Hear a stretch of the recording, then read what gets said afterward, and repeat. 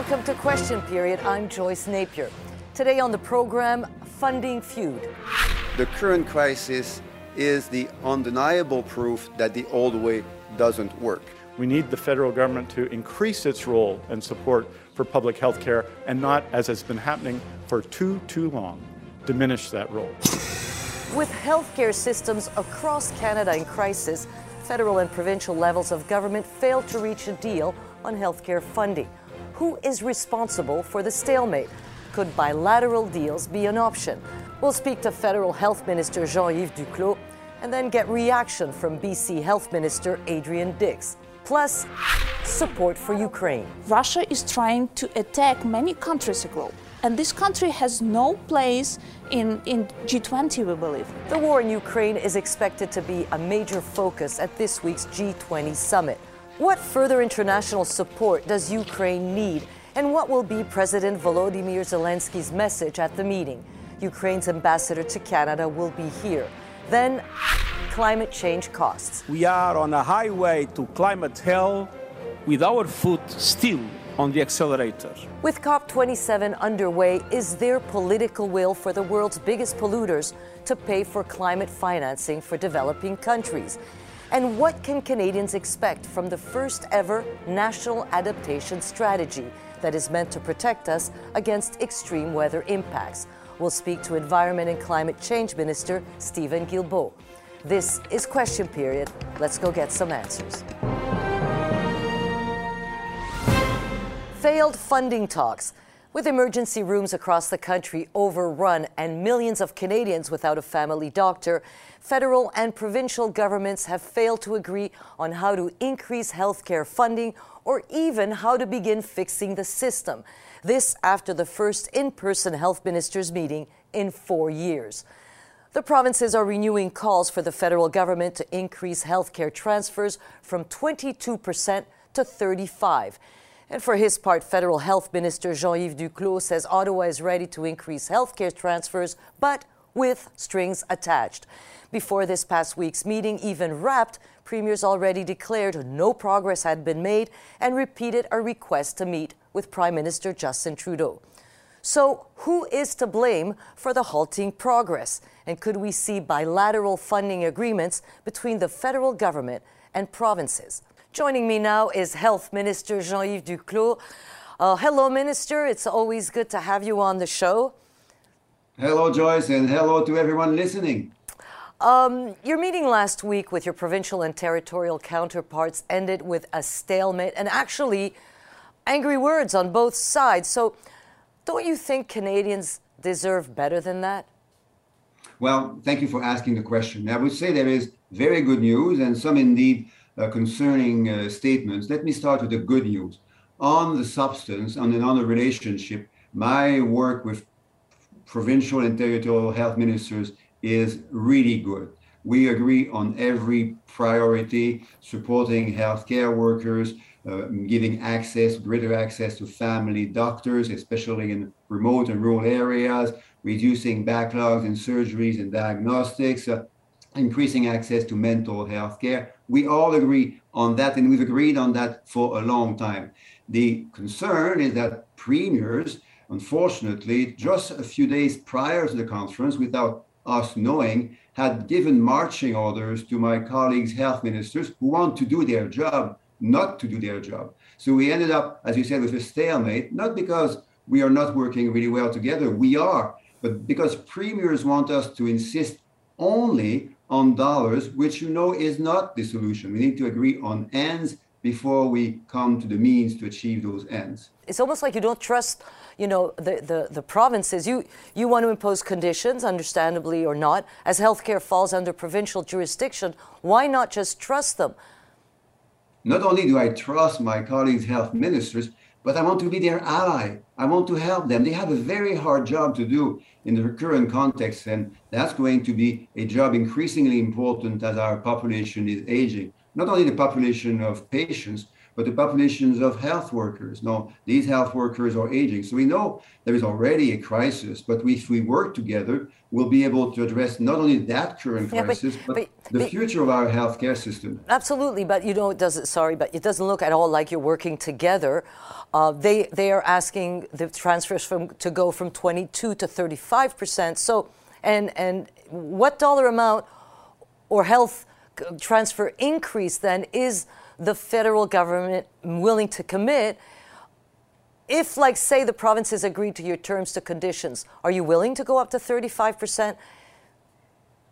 First, there is a futile fight and then a useful battle. The futile fight is to fight on percentage points, including tax point, transfer points.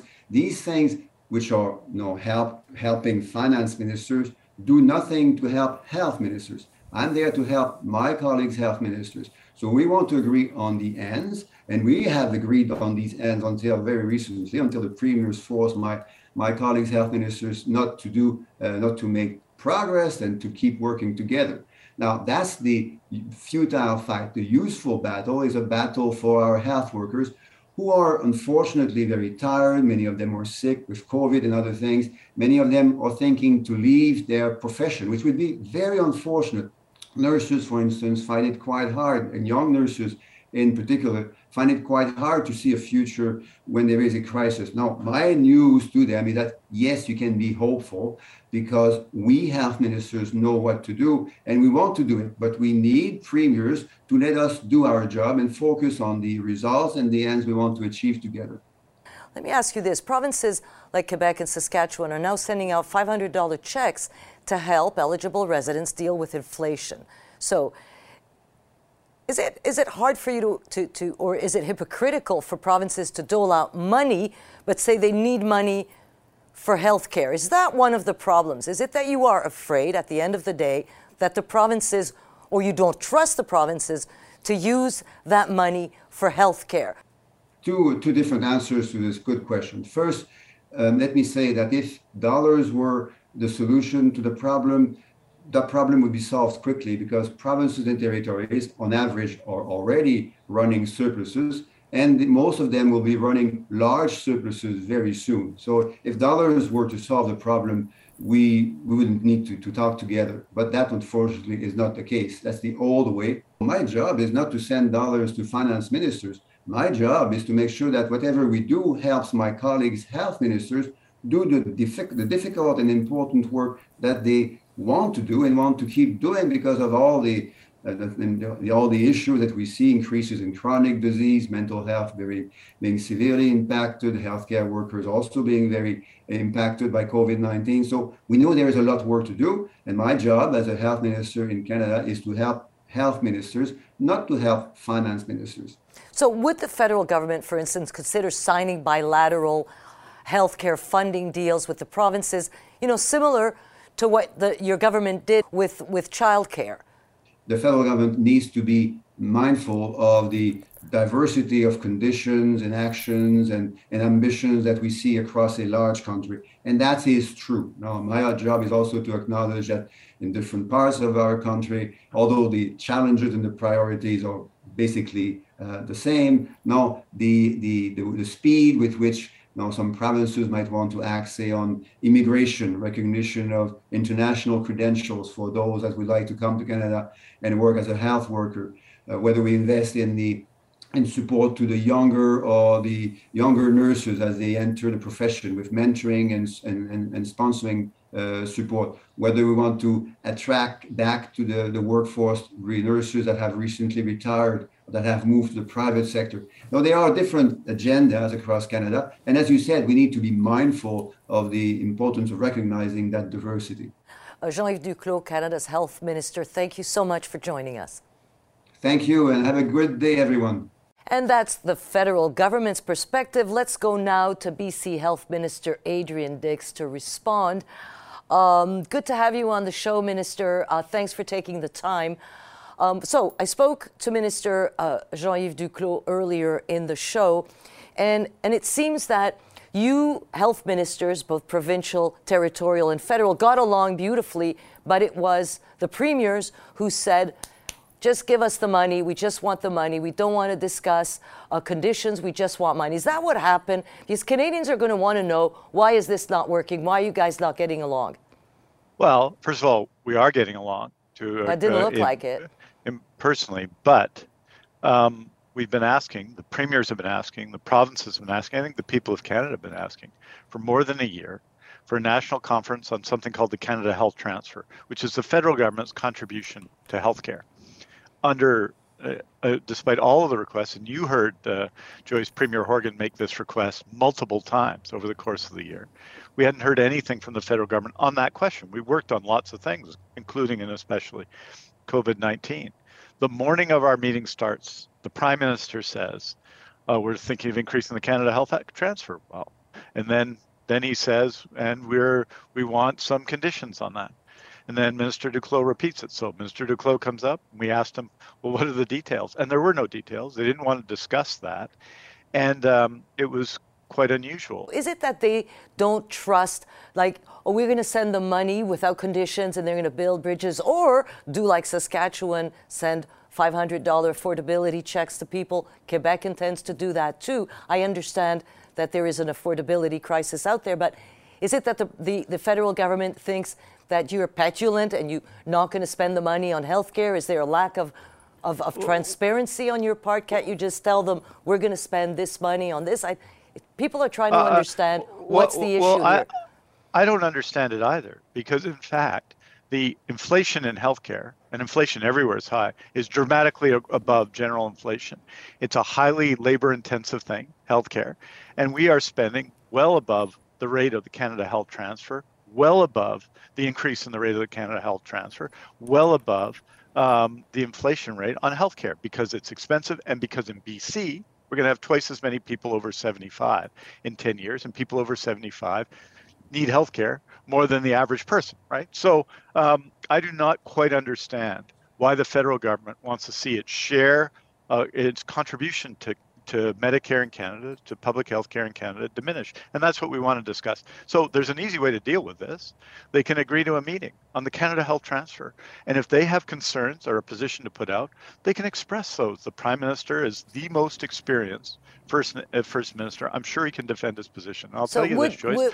I would sit down at noon on Boxing Day. I'll serve turkey to federal officials if they come out and have a serious meeting on the Canada Health Transfer. I want to ask you this, Minister Dix. Would bilateral healthcare funding deals, between, for instance, BC and Ottawa, or Saskatchewan and Ottawa, would that be in the cards instead of just one general transfer and a percentage to all the provinces, have different deals in different provinces? Would you be down with that?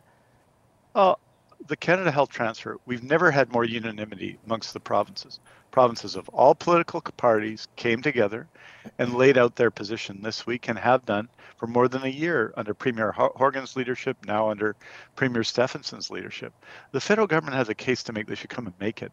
But it is preposterous to say all people care about is money, when that money is used to hire nurses and doctors and allied health professionals and deal with primary care and address mental health and addiction problems. The federal government's contribution is of course financial, because in Canada they have the significant taxation powers, and the provinces have very important jurisdictions such as healthcare. And that is the reality of the country. The reason we got public healthcare in every part of Canada is because there was a partnership between the two. And so, the federal government, unfortunately in this case, I don't think, has taken this matter seriously. We've been asking for a meeting for a year, and haven't got one. But I'm not discouraged, because I think this is fundamental to the future of the country. We are investing more than ever before in healthcare, and I mean incrementally. If we get more money from the federal government, it's going to doctors and nurses and allied health professionals, and you just have to look at any provincial budget to see that that's the case. Well, that will be interesting. I think there are two words that Canadians want to tell you is fix it.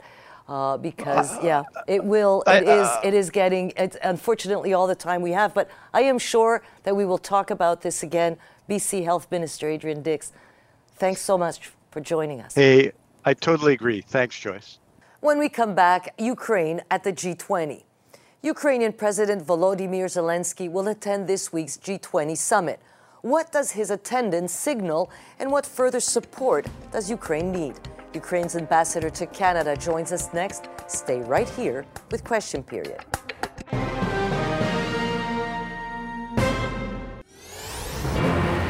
Ukraine on the world stage. The first G20 summit since Russia's invasion of Ukraine is coming up this Tuesday in Indonesia, and the ongoing impact of the war is expected to dominate the conference. Ukrainian President Volodymyr Zelensky will take part, despite the fact Ukraine is not a member state, while Russian President Vladimir Putin is opting to skip it. Prior to the summit, Prime Minister Justin Trudeau spoke with President Zelensky, and the two discussed the possibility of expanding defense support for Ukraine. All of this comes as Ukrainian troops recaptured the southern Ukrainian city of Kherson, the only regional capital seized by Moscow throughout the war. So what further support does Ukraine need in its war against Russia? And joining me now is Ukraine's ambassador to Canada, Yulia Kovaliv. Very nice to have you on the show. Welcome. I want to ask you about Kherson. So the Russians retreated, but they left behind mines. There is no electricity, there is no water, there's no gas. How are Ukrainians going to make it safe again and viable again to live there? First of all, we see already the pictures of Ukrainian flag in Kherson. And Kherson is the regional center, which was the only one, just a few days ago, the only one that Russians controlled. Today there is the Ukrainian flag, and people are on the streets, happy people that Ukraine is coming back. And of course, it's not easy. And of course, there are a lot of things like you've mentioned, lack of electricity, huge risk of a lot of mines. And in order to start to bring the normal life to the people, there will be enormous efforts of all our first responders, rescue teams. And that's a very important thing for help us quickly restore the life, especially with those liberated areas. If to say for Kherson for 8 months was under the occupation. And of course, it's so important for the people to provide the social services, normal electricity, water supply, and just, the bringing the life to the people who lived in this dire situation for the previous months. And with the mining, that's a big issue. It's on many occupied territories. We saw it near Kyiv. We saw it in Kharkiv region. Unfortunately, in summer, there were the cases that Ukrainian farmers died on the fields because of the mines. So there are thousands of square kilometers of the mines on Ukrainian territory, and these demining efforts will be really huge. So we value the support of the Canadian government for our mining, the mining efforts, including the providing us with the equipment, training. But the scale of it is so big that, we will... You are going to need more help, but your president will be Volodymyr Zelensky at the G20 summit. How significant is it that he attends, and what do you think will be his asks to these countries? It's significant because the G20 accepts Russia. That organization that was built up to work on the economic prosperity globe. But if we look on currently Russia still being the G20 member, it's like when you have a pandemic in the city and then you bring the virus in the city hall. Because most of these economic challenges and the global economic perspective that we face now, most of that was caused by Russia and by Russian invasion into Ukraine. And the inflation... So you think that it would help Ukraine if Russia were kicked out of the G20? Of course. And How would it help?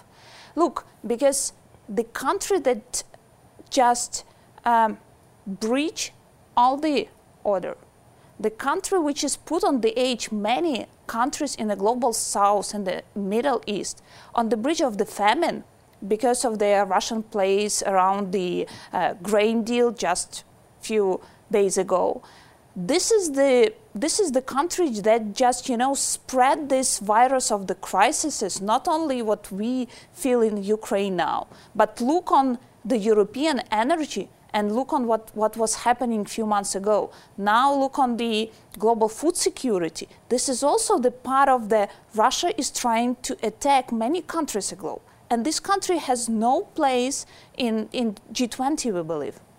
So your president spoke to the Canadian Prime Minister, obviously speaking about possibility of more defense aid. What does your country need in terms of military aid or in terms of aid from Canada? And I would start saying that the recent initiative that Prime Minister Trudeau announced in Winnipeg about the Ukrainian sovereignty bonds, it's not only a big support for our budget needs, but it's also very symbolical. Because many people were asking us how we can help. And introducing this mechanism of Ukraine sovereignty bonds where every Canadian can contribute with the support of backing by the Canadian government to buy these bonds and to help the people of Ukraine. This is a very important and symbolic step. And in terms of the military, this is as we are advancing, we also are losing some of the equipment. And of course, this is the armed vehicles, this is the artillery, this is, what we are already getting from Canada.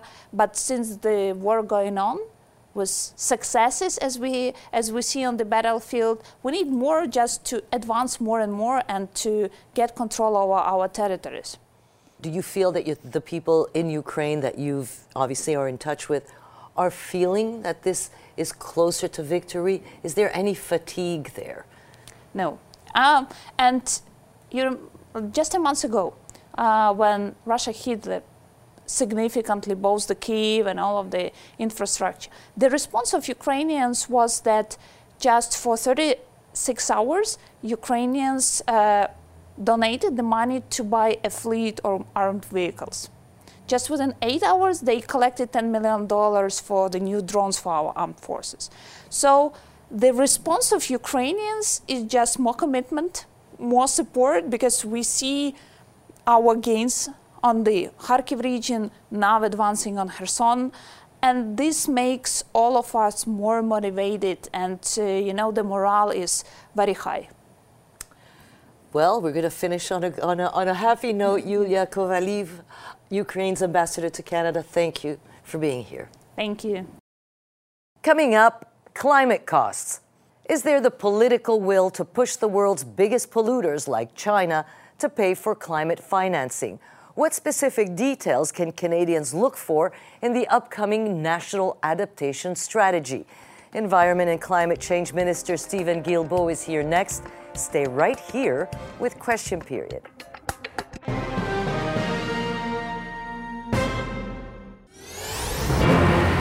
The cost of climate change. World leaders are meeting in Egypt for the United Nations Climate Change Conference, otherwise known as COP27. And it's all happening against the backdrop of inflation, the war in Ukraine, and a global energy crisis. At this year's conference, developing nations are calling for richer countries to pay their fair share for the damage caused by their emissions. As part of the Paris Agreement, developed countries reaffirmed their commitment of $100 billion a year in climate finance by 2020, but that has yet to be reached. Last year, Canada committed $5.3 billion over 5 years as part of the initiative. Meantime, Canadians are waiting for the first ever National Adaptation Strategy, which is expected by the end of the year. The strategy is meant to protect those living in Canada from the worsening impact of climate change. So what specific details can Canadians look for in the upcoming National Adaptation Strategy, and why should developed countries like Canada provide money to developing nations to bring down greenhouse gas emissions? Joining me now is Environment and Climate Change Minister Steven Guilbeault. Minister, welcome to Question Period. It's good to have you on the show. Thank you. Thank you so much, Joyce. So among the goals this year at the summit where you are is boosting financing for poor countries struggling with the impact of climate change. Now, do you think there is globally a political will for that conversation? There is. In fact, just yesterday, Canada, Germany, and the United Kingdom presented a report which shows that in 2020, that's the last year we have data, developed countries, Canada, Europe, Japan, the United States, mobilized $83 billion to help developing countries face the impacts of climate change, go towards more clean technologies and renewable energy. Now, $83 billion is good, but it's not good enough because the commitment we had made was to provide $100 billion. So we're getting there, but we're not quite there yet. There's another huge issue. It's the big polluters. I'm thinking China, for instance, which is responsible for 30% of global emissions. And it has actually refused to sort of engage in the same exercise that you and maybe other Western or richer countries have done. So are you expecting this to work, or is this a bit an exercise in futility? It is a global problem, and therefore we need global solutions. And we need all the large polluters to do their fair share. And frankly, I mean, if the G20, the 20 largest economies in the world, do what they need to do, we'll get there. So the issue is not so much most of the countries in the world that don't pollute for much. The least developed African countries don't even contribute 0.5%. We're talking 55 countries here to global emissions. So you're right. It is about the large polluters, and Canada's part of it, and the United States and Europe. But if China, if India, if Brazil, and if South Africa don't do their fair share, then we won't get there. So in last week's fall economic statement, Finance Minister Chrystia Freeland did not include a windfall tax on energy companies that have been making actually record profits. Is that, in your opinion, first of all, did you sort of fight for that? And in your opinion, is it a missed opportunity? A couple of things I'd like to say about that. First, we're already putting a price on pollution, which oil companies are paying. And as we go to 2030, it's going to become, it is already one of the most ambitious, and it is going to be one of the 2 or 3 most ambitious carbon pricing system in the world in the next 8 years. We're putting in place a number of regulatory measures to force oil companies to reduce their pollution, meaning they have to invest in their operations to reduce pollution. And in the fall economic statement, my colleague and friend, Minister Freeland, announced that we would put in place a tax on share buybacks. So where companies gave a lot of money to their shareholders, we're going to put a tax on that. So is it a windfall tax? Is it not a windfall tax? No, it's not even close to a windfall tax in terms of what it would mean in terms of government revenues. But it will generate $2.6 billion. That's not pocket change. Over a certain amount of years, Minister. Look, Canadians are also waiting for your national adaptation strategy to help, protect residents here from future extreme weather, such as hurricanes, floods, droughts. When can we expect those details, and, how specific will they be? So far, our government has invested $4 billion to help Canadians be better prepared to face the impacts of climate change. But we need to do more. And we need to do that in collaboration with provinces, territories, municipalities, Indigenous nations, because the federal government has an important role to play, but we don't have all the levers. What do you think, even if you haven't published yet your policy, what do you think these adaptation measures should be? What should be the priority? Let me give you a couple of different examples. The most costly impacts of climate change in Canada, basement floodings. For a few $100s per households that are at risk, we could reduce the impact to people, to their life, but also to the Canadian economy. We could reduce the impacts of floodings by at least 50, maybe even 75%. So a few $100s per household. So we're not sending anyone to the moon here. There are a number of these small measures that we can do in collaboration with provinces and municipalities to ensure that basically Canadians are better prepared to face the impacts of climate change, and that they suffer less, both on a human and personal basis, as well as on an economic basis. Environment and Climate Change Minister Steven Guilbeault, Thanks for joining us and giving us your time. Thank you very much, Joyce. Still to come, challenging China. Foreign Affairs Minister Mélanie Joly says Canada's long-awaited Indo-Pacific strategy will be unveiled in the next month. Is Canada signaling it's taking a tougher stance against China? Canada's former ambassador to China, Guy Saint-Jacques, joins us next. Stay right here with Question Period.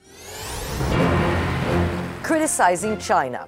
Foreign Affairs Minister Mélanie Joly is giving new hints at Canada's long-awaited Indo-Pacific strategy expected within the month. China is an increasingly disruptive global power. It seeks to shape the global environment into one that is more permissive for interests and values that increasingly depart from ours. Ahead of this week's G20 summit, Joly warned of geopolitical risks in doing business in China. And her tone has shifted, with the federal government being reluctant to criticize Beijing in the past. But Canada and China have also had a complicated relationship in recent years, following China's detainment of Canadians Michael Kovrig and Michael Spavor in late 2018. The move was seen at the time as retaliation for Canada's arrest of Huawei executive Meng Wanzhou at the request of the United States. The two Michaels were released nearly 3 years later after Meng cut a deal with U.S. prosecutors and returned to China. So what is Canada signaling about its new approach to China? And where do Canada-China relations stand now? The Scrum is here to answer that. Bob Fife is the Ottawa bureau chief at the Globe and Mail here in Ottawa. Tonda McCharles is a parliamentary reporter for the Toronto Star. And our special guest is Canada's former ambassador to China, Monsieur Guy Saint-Jacques. Welcome, Monsieur Saint-Jacques.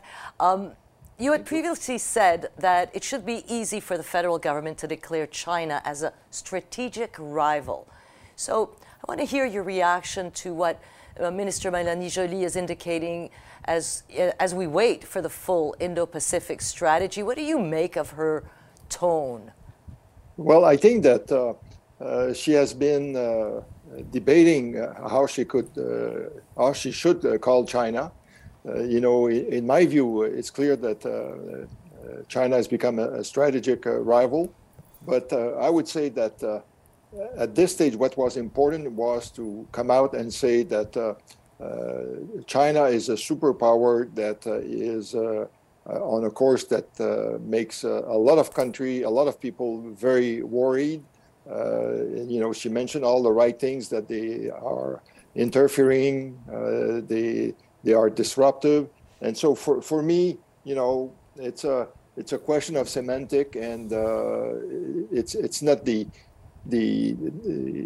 vocabulary that needs to be precise, and so I'm okay with what she said. Bob, what do you make of it? What stood out for you in Mélanie Joly's speech, and did we get any idea about any hint about this Indo-Pacific strategy? Yeah, look, I think it's a significant move and a departure from the previous government's position, even from a year ago, where she was still stuck in that sort of Chrétien-era viewpoint, is that, you shouldn't really criticize China and you can trade with them, to the point where she's adopted the thinking of most of our democratic allies that China is a growing military and economic threat in the Indo-Pacific, and that Canada has to recognize that. And and I think it was a realistic one. Yes, we should be trading with China, but businesses should know that if you deal with China, there is a risk. So this, to me, is a real big step forward. And, frankly, the government should be congratulated for it, but we also have to wait to actually see the details, because this was a preview. We haven't seen the actual details in the document. And I think that's where the rubber hits the road. Will this translate into more government eyes on the ground and ears on the ground in China, and where they're worried about what the Chinese government is doing in response to human rights concerns over there, and whether or not, Canada, to what extent the government is prepared to facilitate those business ties now, or are they going to take a little bit more of a flag the warnings to the business community and be more realistic and align themselves more closely with the U.S. and other allies. They did say in her speech that they were going to put more diplomats in missions abroad. That means they're going to keep an eye on China and Africa and Asia and other parts of the world, which Mr. Saint-Jacques is a better expert on that than me, but that seems to me to be pretty significant as well, even though it seems inside our beltway for us. And telling businesses, if you're going to do business with China, do it with eyes wide open. That seems to be. But Guy Saint-Jacques, President Xi recently said China will strengthen its military training and preparation for any war. Are there any concerns about China and Taiwan? What would Canada's, sort of biggest concern be when it comes to China? Is that it?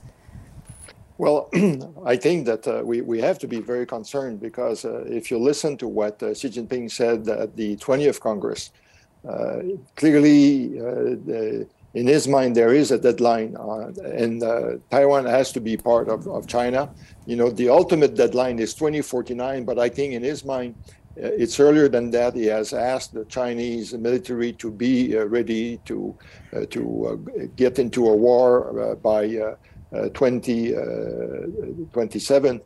I think that Taiwan will be a point of friction with the United States, with the rest of the world. And that's an example when Minister Joly said that we will strengthen our alliances, we will seek new allies. This is an area where we have to work together to deliver a joint message to China on the consequences if it were to invade Taiwan. And I think that the likelihood of this happening could be exacerbated if the economic situation of China continues to deteriorate because, among other things, the bad management of COVID. So, Bob, what is the current state of relations, if any, between Canada and China?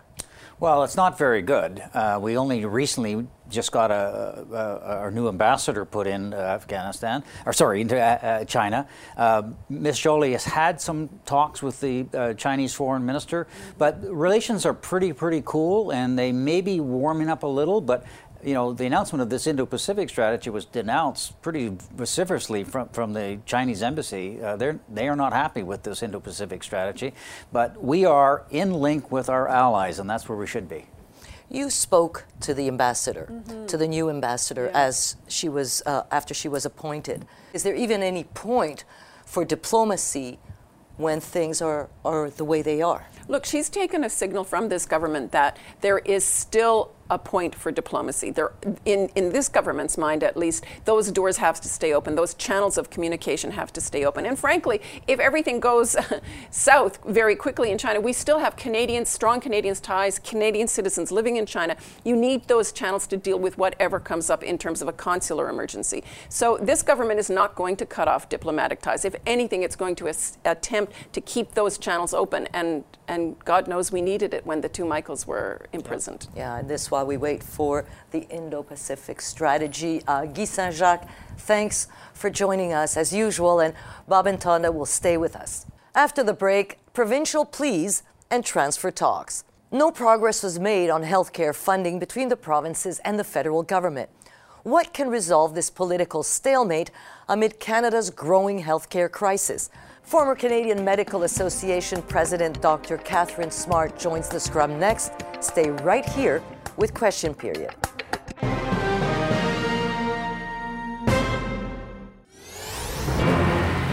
From a federal perspective, we're going to be there with more money, but we are going to make sure that that money actually delivers the kinds of results that people here in New Brunswick and across the country actually deserve. While the provinces, territories, and federal government continue to haggle over healthcare spending, health experts across the country are calling on their elected representatives to reach a deal soon. They say resources are already stretched thin going into flu season, with COVID-19 cases expected to rise and still long wait times for care. But healthcare officials also are warning throwing more money at the problem is unlikely to fix a broken system. So, did this week's health ministers' meeting move the needle on healthcare transfer talks? And should the provinces accept more cash with conditions? The Scrum is here to answer that. Our journos are back. Bob Fife is the bureau chief of the Globe and Mail here in Ottawa. Tana McCharles is a parliamentary reporter for the Toronto Star. And our special guest this round is former Canadian Medical Association President Dr. Catherine Smart. Welcome back. Welcome, Dr. Smart. It's good to have you on the show. The CMA expressed disappointment that the meeting between the health ministers this past week, quote, fell short. What did you make of the meeting, and, what were you hoping for? Well, I think like many Canadians, I was very disappointed in the outcome of the meeting. I think what we were hoping for was to see cooperation and collaboration between levels of government towards solutions in what is our failing healthcare system. And I think, unfortunately, that we fell very short of that mark. At the Canadian Medical Association, we've advanced several solutions that we think can be implemented in the near term. And we're just not seeing the political willingness, I don't think, to step outside of the traditional rhetoric around healthcare should be delivered. And we're stuck in our silos, and what that's led to here is an impasse. But what that means for Canadians is ongoing lack of access to timely care, and it's highly concerning. Should it be conditional? Should the money the federal government sends to provinces, do you feel that would make it, that would improve the system if it was conditional? I think what Canadians want to see is a return on their investments, and we know that the dollars spent on healthcare in our country are substantial, but we also know that we do not have a system that has high levels of accountability or is outcomes driven. So I think, seeing some strings attached in terms of what these dollars are going to be going towards so that Canadians can see that accountability so that we can be moving in the same direction, I think is important. So I want to bring you in here because Justin Trudeau was criticized for not attending this meeting. He did say, once COVID is over, we will have a meeting and we will fix this. Was that a miscalculation on his part? Well, I think he has to call the premiers together. But before I think the premiers are brought together, because we've seen the lack of leadership between the health ministers and the federal and provincial health ministers who are not listening to the healthcare professionals who are telling us what needs to be done to fix the system. I think the federal health minister should hold his own conference, televise it with the doctors and nurses in this country to lay out what is wrong with our system, which is broken, and put the pressure back on the provinces, which are responsible for healthcare, to say, we'll give you this money, but you've got to bring in measures to fix the healthcare system so that we will see real differences in 6 months' time or a year's time. I think the thing that baffles Canadians, and Dr. Smart touched on it, but that how is it that in principle, they all agree on the same thing, that certain priorities are the priorities. People in the country can't get family doctors. We need mental health services. We need access to drugs. We need better data collected. In principle, all the provinces say they support that kind of thing. Bring more doctors and nurses into the system. So why is it that they object to the federal government wanting some kind of guarantee that's where the money will go? But even the federal government, look, they promised mental health initiative. They would give them transfers. No money yet. No money delivered. Yeah. They talk a good game, but they don't deliver. So, Dr. Smart, the CMA has previously said that Canada's healthcare system doesn't need just more money poured into it. So what does it need? Well, I think we need a fundamental shift in the way we deliver healthcare. I mean, right now we spend a lot of dollars on healthcare, as we should, but we are not seeing the outcomes in our system for the investments that we're making. So I think the real concern is when we're only talking about dollars and the entire conversation is the provinces and territories wanting more dollars from the federal government without acknowledging that we need to transform and modernize our healthcare system. The concern is we're just putting more money into something that's broken.